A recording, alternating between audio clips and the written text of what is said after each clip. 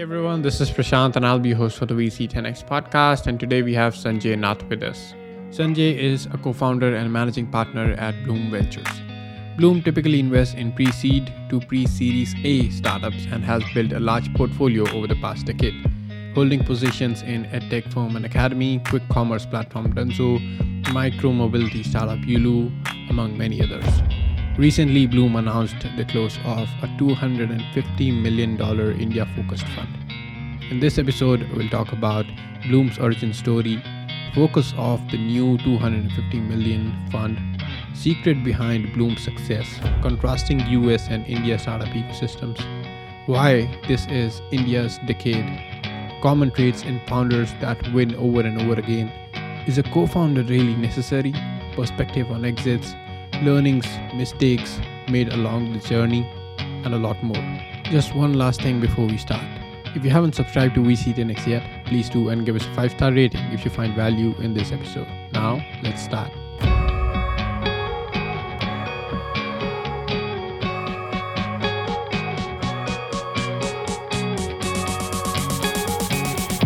Hey Sanjay, so good to have you on the VC10X podcast. How are you doing? Good evening, Prashant. Thanks for having me. It's great to be here. Yeah, pleasure hosting you, especially at this time when you've just announced the close of your fund number 4. So many congratulations on that one. We all know where Blume stands today, right? Everyone knows it's a big name in the startup industry, especially in India. Let's start this conversation, talk about where did all this get started? What's the origin story of Blume? And also a little background about yourself, how you got into starting Blume Ventures. Absolutely. It's always interesting to talk about the genesis and the story, and the story we started. So, I'll call myself a accidental VC in the sense that, just coming to background, I'm a Bombay boy. The first time I went out was to BITS Pilani. You mentioned you're in Delhi, so quite close to Delhi. It was always told as it's equidistant from Delhi and Jaipur. So you have to take the train or bus to either one of those places and then make it from there. And then, I was in the US for quite a while. I was not exposed to venture or startups at all. I was a management consultant with PricewaterhouseCoopers, but I was in Silicon Valley, so that does influence you. And was actually part of the boom and the bust, around the turn of the century. So obviously for some of our younger viewers who are just getting born around then, the millennials, so kind of saw that from the outside, and the first brush with venture and startups was to the Mumbai Angels, the group where I met my co-founder Karthik Reddy. And Karthik's background also similar in the sense, engineer, MBA, and spent time in the US and went back.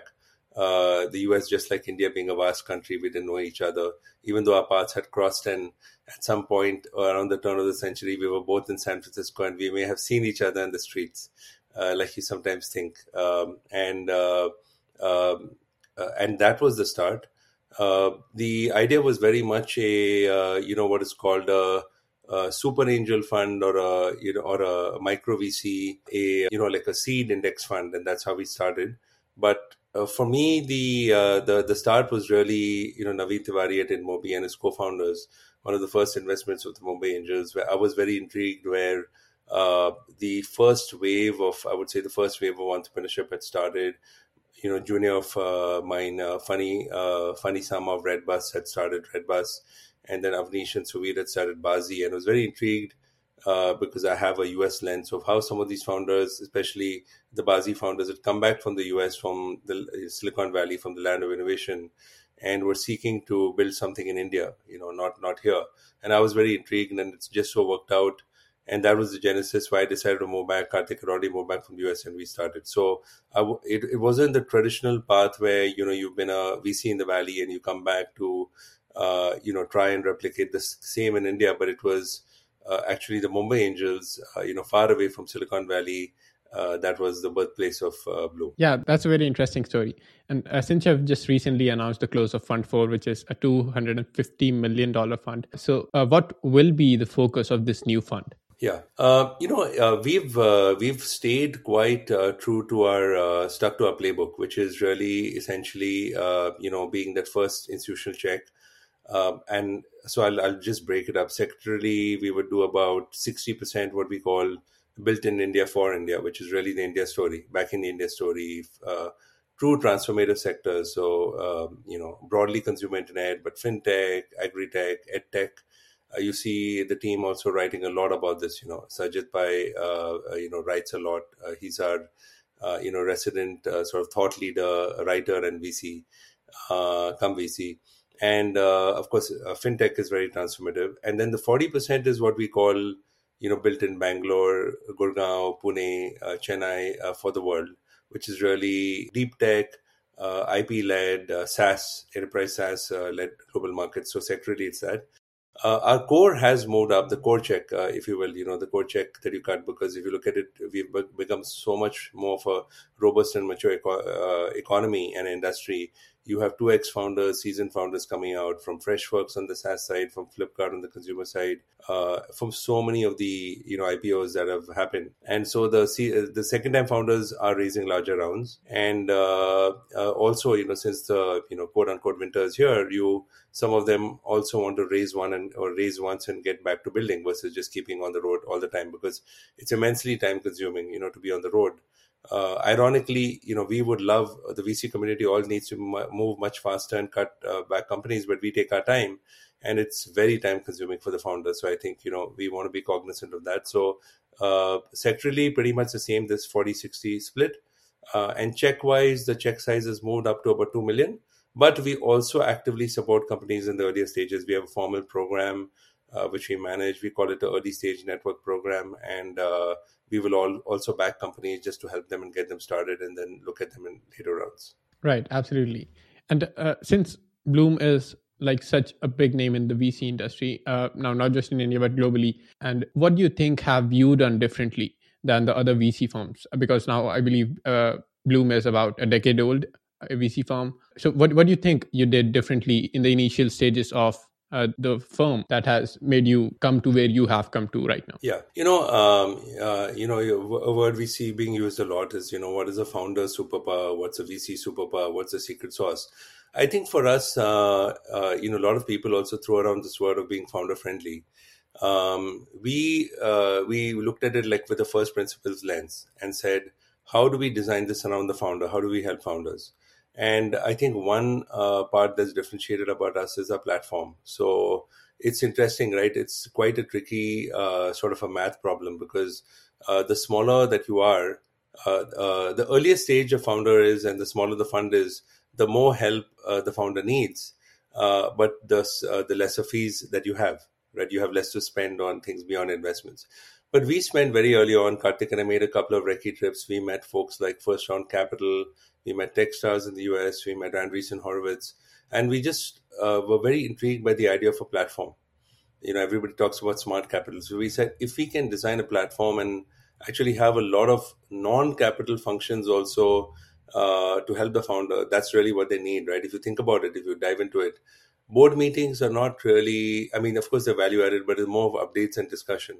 But the real secret sauce happens in that time, between board meetings, right? How are you rolling up your sleeves and helping them?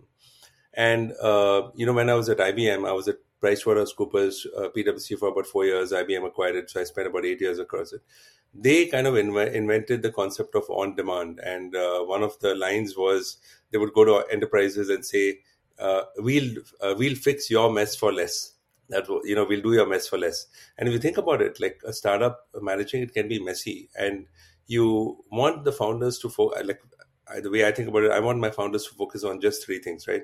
On talent, on hiring, on building product and selling. That's it, right? Nothing else. Now, what about all the other stuff? Whether it's taxes, it's compliance, and it's managing your finances, it's reporting, everything. Who's going to help you with that? You don't want to be distracted. So we set up a platform team. I think that is something that is special, different. And it's not easy to do. It's not about throwing money at a problem. You really have to design it from the grounds up and bring in people who are domain experts who really care about that. Right? So I think that's one thing that's different. Also, I would say that, we are also very realistic, and we are not prescriptive. And what I mean by that is, a lot of people will look up to us, and, because you have things, but we always remember that we are not running those companies. We are not running the startups. So I think we are very realistic that we are not running the companies, and we're not prescriptive in the sense we'll listen, we're sounding boards. But I think what's different is we're also not telling the founders that this is how you should run it, and change your business model, because you're backing them, right?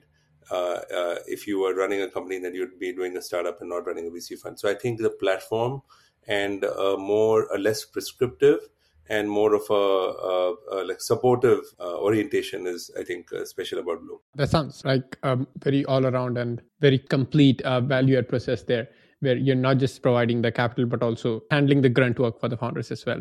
That's not the core part of the business, right? That's great. And one more thing I wanted to ask is like whenever a big fund gets raised, this one question keeps getting asked, that the bigger you raise, the bigger you go in your AUM, assets under management, it's harder to return that fund. And I know for a fact that Blume has been able to return even some of the big funds, like previous funds, which were also significantly big. So how would you like to answer that question? Like, will Blume be able to return this fund as well, which is like $250 million? It's a great question. One of the challenges of venture capital has been that, as like you said, the fund size has become larger, will the size of outcomes support it? Because your size of outcomes have to be proportionally, commensurately as large, right? For us, 100 million going to 250 million now. And if you think about, let's say, if you're shooting for a 5x, it's 5x, but the same multiple, but in terms of dollar values, many times higher. So a couple of thoughts. I think one is, the good part is that the Indian ecosystem has matured tremendously. If you think about it, when Karthik and I started Blume, and Ashish, our third partner, joined us very soon after, one of the questions we used to get on our roadshows is that, why should I care about India? Where are those size of outcomes? You had Paytm sitting for the longest time. You had Make My Trip, but you could literally name them on one hand. And if you look at it, just using the term unicorn, even though it's a bit of a vanity metric, and it doesn't mean everything that that people think it is, we've crossed 100, right? So the volume has increased, and also the scale. Just to give an example, right? Redbus's acquisition, back in the day, 2008, 2009, I don't know, I don't remember the exact year, was 140 million, which is a huge number by that, in that era. Bazi was acquired by eBay for about 50 million, which was huge, right? Something to look at. Today, you have Series Cs, which are, as high as that. So I think the fact is that the size has increased. That's one. I think the way we'll do it is, I think ownership, and you hear us talking about a lot about that we are conviction capital, which is we've become far more thesis driven. And the reason that's important is it's not an opportunistic bet. We have a thesis, we map the thesis to the founder, we're going with high ownership, and that is important, when you're returning the fund. We also have this first principles belief of both nature and nurture are required, and so I'll explain. What I mean is, nature is picking, right? So you obviously the founder has to have a great DNA to pick. You can't turn lemons into let's say lollipops, but you have to nurture them. And I think the nurturing comes from, the mentor ecosystem, the platform to help them, to drive them to outcomes. I think the third thing I would say is to become very, very outcome driven. To return a large fund, you have to become outcome driven. You have to look at globally. You have to look at all kinds of options, whether they're secondaries, continuity funds, strategics, local IPOs, international IPOs, partnering with corporate VCs. So all of that. But I think becoming outcome driven, and then just making sure that platform is there to help those companies, and not like, okay, we back them, we'll sit there. And that devil's in the details, right? That is a really tough part of venture. Is so I'll give you an interesting line. I was talking to a founder of a private equity firm, and said that essentially our business is about four levers in this value chain, which is really finding, grinding, minding, and harvesting. And if you think about the first, everybody wants to find, right? It's the most exciting thing to talk about. If you look at media also writing about it, is, right, ex-Flipkart founders and Freshworks founders get a 5 crore angel round, and then all the angels are named, which is fine. But we need to really focus on the stories and the outcomes, right? Not just these things. So, and then the grinding part is interesting, but the minding, which is the most important, nobody wants to do, right? Everybody wants to move to that next new deal. So I think the nurture part is the real secret sauce, And I think that's the toughest part that will lead to outcomes and differentiate, these larger AUM funds from the others. Right. And you mentioned about your thesis and the finding aspect. So when this, I believe like there must be a ton of deal flow coming to Bloom since it's one of the biggest firms in India. So how do you filter out those pitches that you get? And then how do you evaluate those investment opportunities or whether those are good investments to make or not? Absolutely. I think great question. Because our volume is so high in India, I would say that it's almost like how do you filter out what you don't want to do first. And if you think of the power law, like Peter Thiel talks about, how do you quickly filter out what you don't want to and then spend disproportionate time of what you want to? Because I think the challenge in our business is it is not a leveler. It is not about equal businesses. And the challenge and the danger we always feel is you have 100 deals. Let's spend 5 minutes filtering each. And that's not at all what we should be doing. So the mechanism is we have a large team. We've got, I would say, one of our most incredible parts is actually the team itself. And we have a young team. The average age keeps on getting younger every year. And one way we've done it is by being sectorally specialized. So, we're not, we believe that the era of generalization is over and the era of specialization is begin. I mean, starting from my own perspective, I've not, I won't say I've moved, but I've moved back to California, moved back to the US because I'm sectorally focused mainly on enterprise SaaS, cross-border. And so my sub-team or, my colleagues are sort of built around that. Similarly, like a Sajid Pai would look at marketplaces, at tech, consumer, and, his sub-team is built around that. And that's the way to do it because, you're becoming sectoral experts, but you're still pulling in the best of the platform for Bloom for the others. And we have, every week we're filtering to, and so every lead or every sector is looking at their companies probably, and then they'll invite others to join the calls, very much like the Zoom.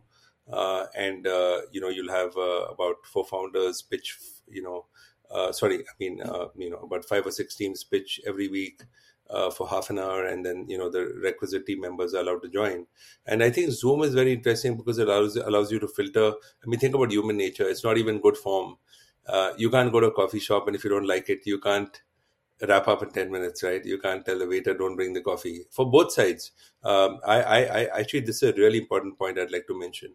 I think it's really important for founders to equally diligence the VC because I feel it's even more important. Remember, we are spreading our bets. We're doing many deals. The founder is putting their life, his or her life, in the hands of the VC. A lot of people feel it's one-way street. I feel the other way street is equally, sometimes even more important. Is that VC right for you? Are they even looking at your sector? Are they are they sorry to say, but are they killing time because they have to fill out a logbook that these are the startups you met this week? So I think the filtering is really key. Every VC has its own. The way we are doing it is by being specialized and by trying to filter out very quickly what we won't look at and then spending more time on what we will. Yeah, absolutely. And I totally agree. I was recently talking to a founder and he was saying that I'm going to build an MVP and then go pitch VCs. And I said, like, before you go do that, let's have a conversation because there are a ton of mistakes that founders make right at the initial stage when they're going out to raise. Because at that stage, like many other founders are kind of desperate that whatever money we get, it's good money, right? But that's actually not the case. It's the most sensitive stage and you need to pick your VC right at that stage. And that will determine by a great extent whether your company will succeed or not, right? That's a great point. Not only who you pick, but also what structure you do. You actually sometimes see that that's the time the startup is most vulnerable, the most open, because they have to get started. That getting from 0 to 1 is the most difficult part. And Peter Thiel's, title his book around that. The tough part is not only do you have to pick the right partner, you have to pick the right partner with the right structure, because it's like a relay race. If your shoelaces are untied, or if if your legs are tied together, even if you start at 100 meters, you're not going to win, right? So the structure and the partner has to be set up right from the get-go. Very difficult to undo later. Yeah, I totally agree.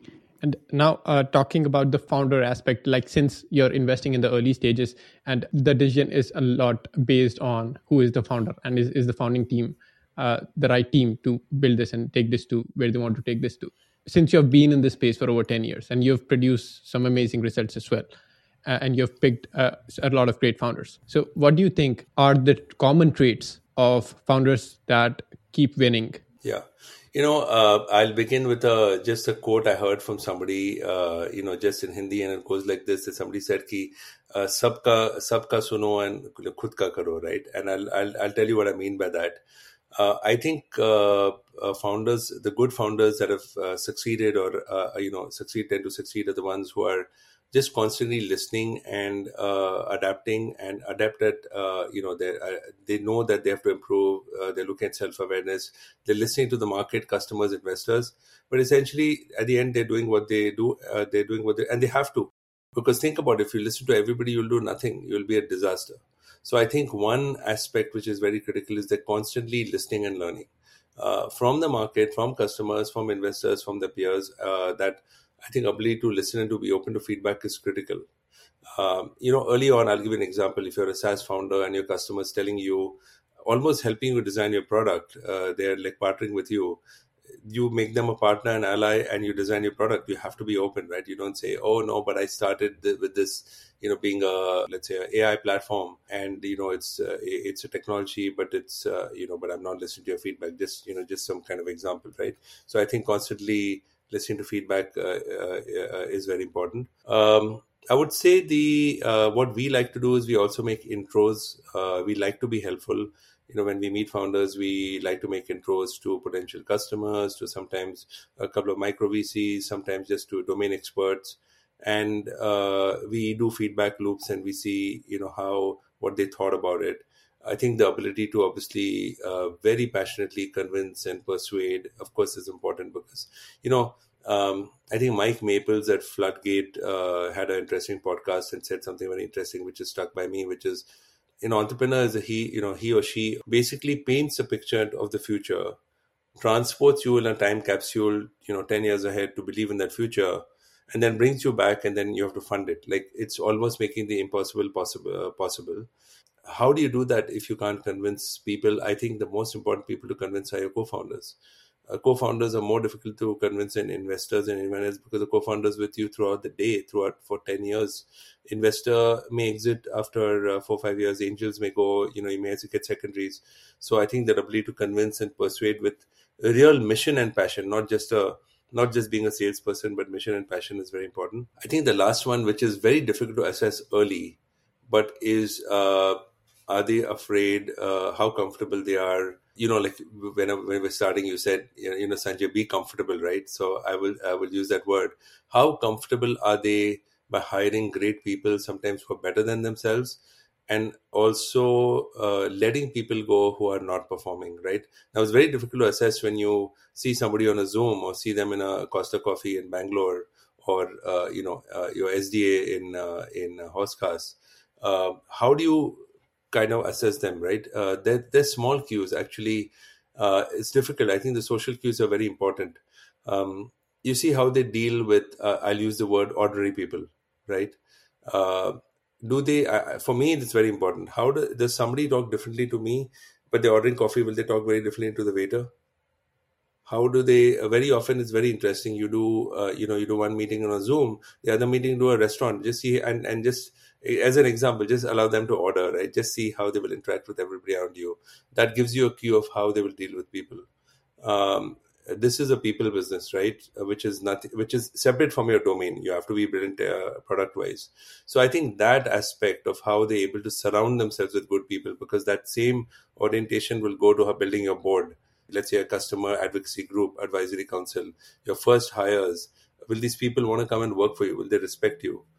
And that aspect. So that, I think that comes with experience sometimes, like you're trying to judge a person. Those traits are very important. Right. Absolutely. And you mentioned about the co-founder aspect, that you need to convince your co-founder, like on the mission and on everyday decisions that you're making on an everyday basis. So there's one big question that aspiring founders face. Is a co-founder necessary? Like they have an idea and they want to build it. Is it necessary to find a co-founder? Because there's this narrative that VCs won't fund you until you find a co-founder, right? Do you believe in that? So, it's a really interesting question. I would say if you look at most startups, almost all startups, storied startups, successful startups, at the end, they're usually associated with one person, right? I mean, right from, let's say, Ola. It's almost like you have a rapid fire. You ask about Ola, you hear about Bhavish. You ask about, of course, I think Flipkart, both the Bansals were there, but you could still have the same last name. But think about it. So usually it's around, or Facebook, Meta is Mark, right? Elon, the list goes on. That said, I think two things. I think the reason to have a co-founder is not to have a co-founder, but to not drink your own Kool-Aid, right? Think about it. So, for example, let's say you start your company and you're out. My pinned tweet on Twitter is exactly about this. It's an extremely lonely journey at the top. Most people who don't believe you will not tell you the truth. Or sometimes there are people who don't want you to succeed. There are people who want you to succeed. Who's truly in this with you, right? Like the Forbes article has this. At the end, they always have a topic on something. So once it was about siblings, right? And they said your siblings. If you have a sibling, the sibling is the only person in the world who knows what it was like to grow up like you. Nobody else knows, right? Uh, when you have a co-founder, is the only person along with you who knows what that journey is. So when you're a single co-founder, I would say, some people say, oh, I'll keep the equity for myself. That's one way of looking at it, right? I've got 80% equity. You share karo, right? I'll share with the others. The other is that it's very lonely. Who's there with you to share it with? Who's there with you in this journey? You're putting tons of weight on your own shoulders. Who do you have to share it with? Now, sometimes you have 4, 5 co-founders, which I think is, that's sometimes it may be too many cooks spoil the broth. I think 2 or 3 is always right, but I think they have to be very, very complementary roles. So if you look at, let's say, look at InMobi, look at some of the others. Typically, one person is product oriented, one person is very sales oriented, and one is, let's say, the face or the people person. But 2 is good, 3 is also good. I think it's a lonely journey if it's a single co-founder. That's not to say that there won't be one main co-founder. Of course, there will be, always, like I said, right? But I think it's a very lonely journey, and it's a tough one to do by yourself. Right, absolutely. And since you are, I believe, investing across the Indian and the US startup ecosystem, right? So I want you to contrast how are these two markets different at this current stage? Absolutely. See, it's good to look back in history also. The US venture capital industry is extremely old, right? We're talking about 50, 60 years old. Sequoia has a tree. You have lots of those valley VCs that are, around trees, where there's redwood and, all those kinds of things, which are trees that, like sort of perennial evergreen trees. And of course, we are also, Blume, helping startups and, Bloom Forever. That I think that gap has narrowed. If you think about it, our industry, I would say, started in like about 20 years ago in the early 2000s, right? A couple of aspects. I think we didn't have the concept of, so they are different. I'll highlight the differences and how the differences have narrowed and changed. We didn't really have the concept of 2x entrepreneurs, seasoned entrepreneurs. Most of the entrepreneurs who came in were from the services background. They were like legends, made from service industry, the founders of Infosys and Wipro and stellar sort of bellwether companies like that. If you look at, I think that is a huge difference. The maturity of 2x serial entrepreneurs, founders and operators now in the ecosystem, that has changed. And that is becoming, I don't think we have to be similar to the US at all. I think we are very proud to have our own ecosystem, and and I'll talk about that. I think another thing that has changed is the sort of depth and scale of M&A and also corporate activity.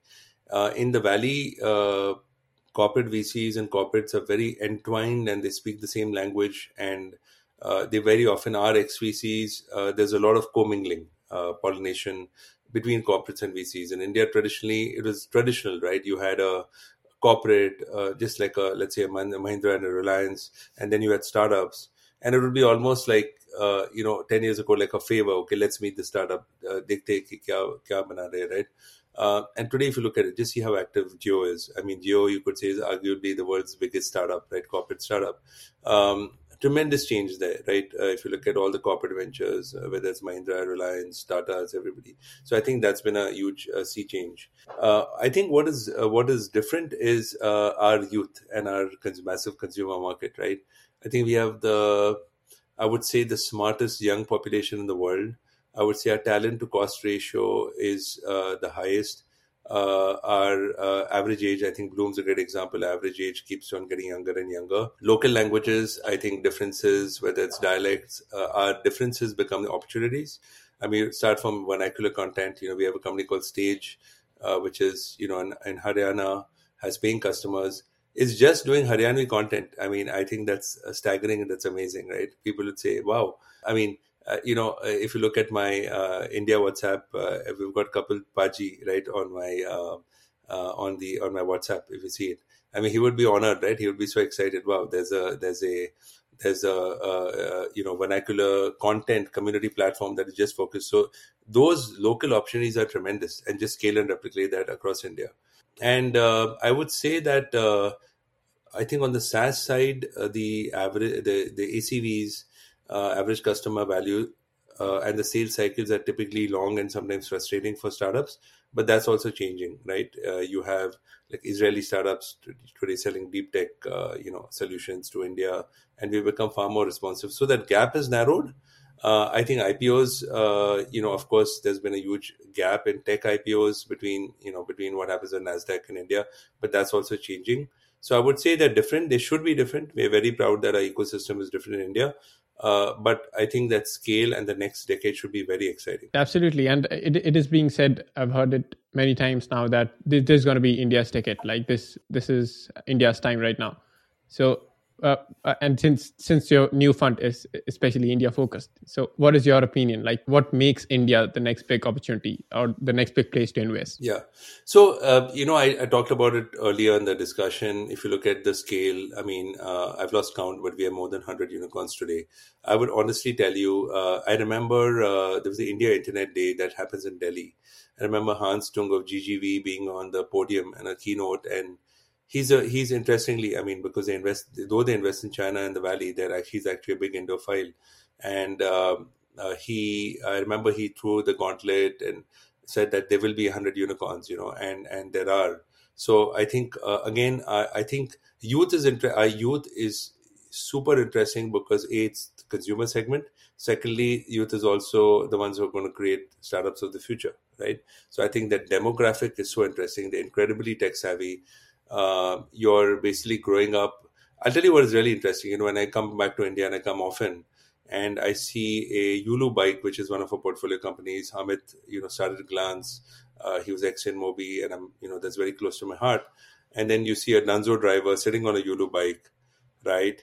Maybe using like Google Pay code. Of course, Google is a global company, but when I see that Danzo driver on Yulu, not only is it very dear to Blume, but it's dear to India, right? And then you see the person riding the bike is young, the founders of these companies are young, and you're basically backing India's youth, right? So I think that is very, very special. Also, I think in the lockdown, what's happened is, I mean, I don't know what the right word to describe it is, not lockdown, but the remote, let's say the move to remote, is that for product-led growth, for SaaS especially, is booming because today it's shown that you can build fantastic software companies from anywhere. Canva got built from Australia. UiPath, got built from Romania.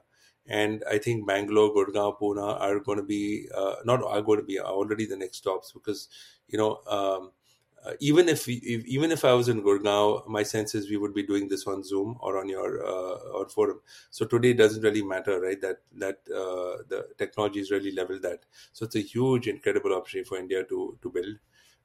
And I would say that the other opportunity is in Bharat, right, outside the metros. Whether it's agri-tech, whether it's impact, right? Today we have companies like Stellapps, looking at, of course, Jai Kisan, looking at like fintech impact lending. I think impact investing, and I think an interesting trend is impact and private equity meeting venture, they're meshing and happening earlier. They were all very different silos, right? Impact investing would be just, rural. Private equity would look at like, infrastructure, roads, and then venture capital would be just digital and tech. But now all these are coming together. And I think that is very exciting. And we just have the numbers to keep it exciting. The last thing I would say is we just have to we have to just get our physical infrastructure much better so that people, spend less time commuting and spend more time being productive. Yeah, great that you covered the Bharat aspect of the India opportunity.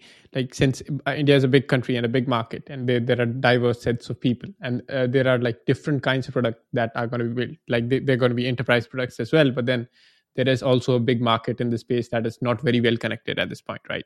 Now, we all know some of the names that you mentioned, so that are your portfolio companies. There's Dunzo, there's Yulu, there's Unacademy. So those are some of the big names. I want you to mention some of the lesser known portfolio companies that are doing some exciting work. Yeah, it's a tough question. I'm just thinking about that. It's like you have a family of 100 and you're thinking about the ones that did it. No, you're absolutely right. In one sense, on the consumer side, the big brands are also the ones that have spent and are well known. Of course, advertise and IPL and things like that. But we have some very interesting companies. I think here in the US, we have a company called DataWeave, which is doing digital shelf analytics. And what that is really, here, if you have, like a Dunzo or DoorDash, what they're doing is they're helping them find out what SKUs are selling, what they should stock.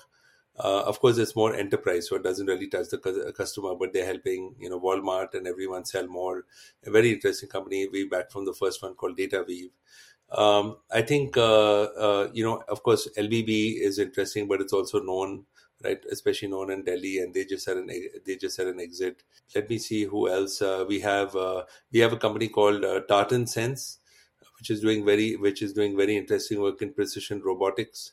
So they basically help farmers in India and find out exactly there's equipment, there's infrastructure, find out exactly what crops should be sprayed, when they should be sprayed.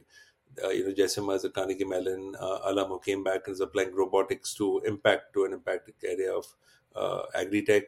And then we have some newer companies from Fund 3 and Fund 4.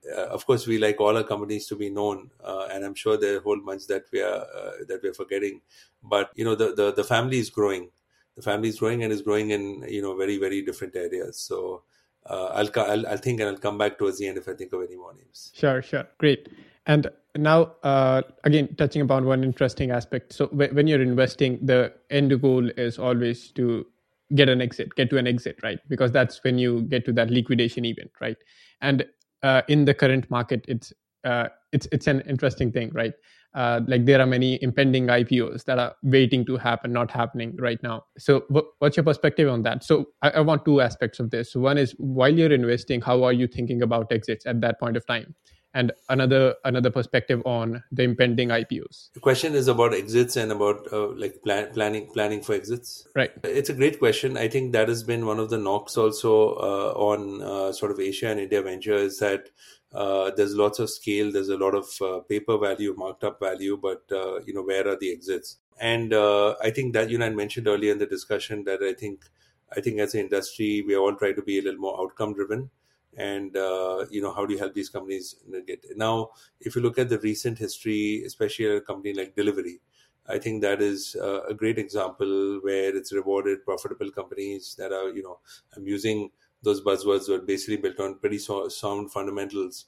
And if you think of in our own portfolio, like a Purple, right, which has become a unicorn. Manish and Rahul have built a fantastic platform that's very focused on a large swath on cosmetics and going after the women segment. Or if you look at Shivco building X-Hotel, Shivco and Ishwar building X-Hotel, cloud telephony. These are, I would say, India plus pan India, pan Asia companies, solid fundamentals, profitable. Not needing constantly. Of course, Purple is in a very different industry, but these are candidates, right, that could go public. Similarly, on the SaaS side, right, Locus and Logistics SaaS, or Lambda, which is doing global automated, a full stack testing platform. They will similarly, nobody plans for an M&A, right? You plan to go public and stay independent, but along the way, if you get a very attractive M&A, do it. I think one change in behavior that we're seeing, positive changes, that these startup founders that start, along the way, they actually become trained and they develop that muscle to kind of operate like public company CEOs. Even today, people talk about Mark and the others. They do even top founders. Did they know what they were in for, right, when they took the company public? You have to operate it. You have to operate quarter to quarter. You've got to give Wall Street numbers and then beat those numbers consistently. So that discipline that comes in is helpful. You have fiduciary responsibility, right, to deliver numbers. And I think that's changing. That's happening. The sort of winter has sharpened the attention on that in a good way. That there's certain responsibility, right, to do that. So I think delivery and others that are coming up are positive. Who is not touched by tech today, right? Every single person, you mentioned you're in Delhi, whether you're involved in this industry or not, knows the brands, is ordering something on Dunzo, knows someone. I mean, today Yulu bikes are powering, the likes of Zomato not to deliver. They're using Euler Motors, another one of our companies, to do that. Everybody's touched by tech in some way, or has a nephew or niece who's working for a tech startup or a VC. So I think the IPO orientation is more important for founders to get. That this is a long-term journey you start, but essentially you should be in this to build a sustainable, long-lasting company, and not think of the IPO as just a flip to return money, but really to a new journey starts there. So I think the ones that have done it, like a Make My Trip, Deep, who's poster child and role model from very own Delhi, there, fantastic examples of people who are building very long-term, long-lasting, sustainable companies. Yeah, great perspective on that. And now my last main question before we move on to our rapid fire round.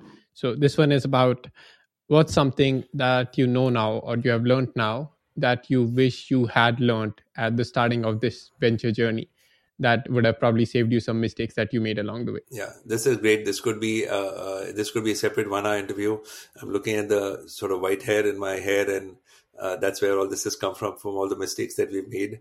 I think one of the things that we did in Fund One was this is a very exciting business and excitable business. So you have a thesis in the space, and I think in some cases you got excited by the first founders that came your way, right? So we had backed somebody in the real estate space, and very storied founder, came from abroad, ex-consulting background. This was in the housing broad space. And of course, housing failed for other reasons, but it's a very big space, to transform real estate and classifieds. And we backed this founder because we liked the space, but we just met the first founder. So I would say one lesson was that don't back the first founder you see. If you like a space, meet others, contrast them. And I think that's one learning, right? We just sort of rushed in one sense, when you're young, you rush in also. So I think that's one. I think the other is to also have this, develop this, what is called a prepared mind. And I'll tell you what I mean by that. We meet so many startups who are all going after very, very interesting but very diverse problems.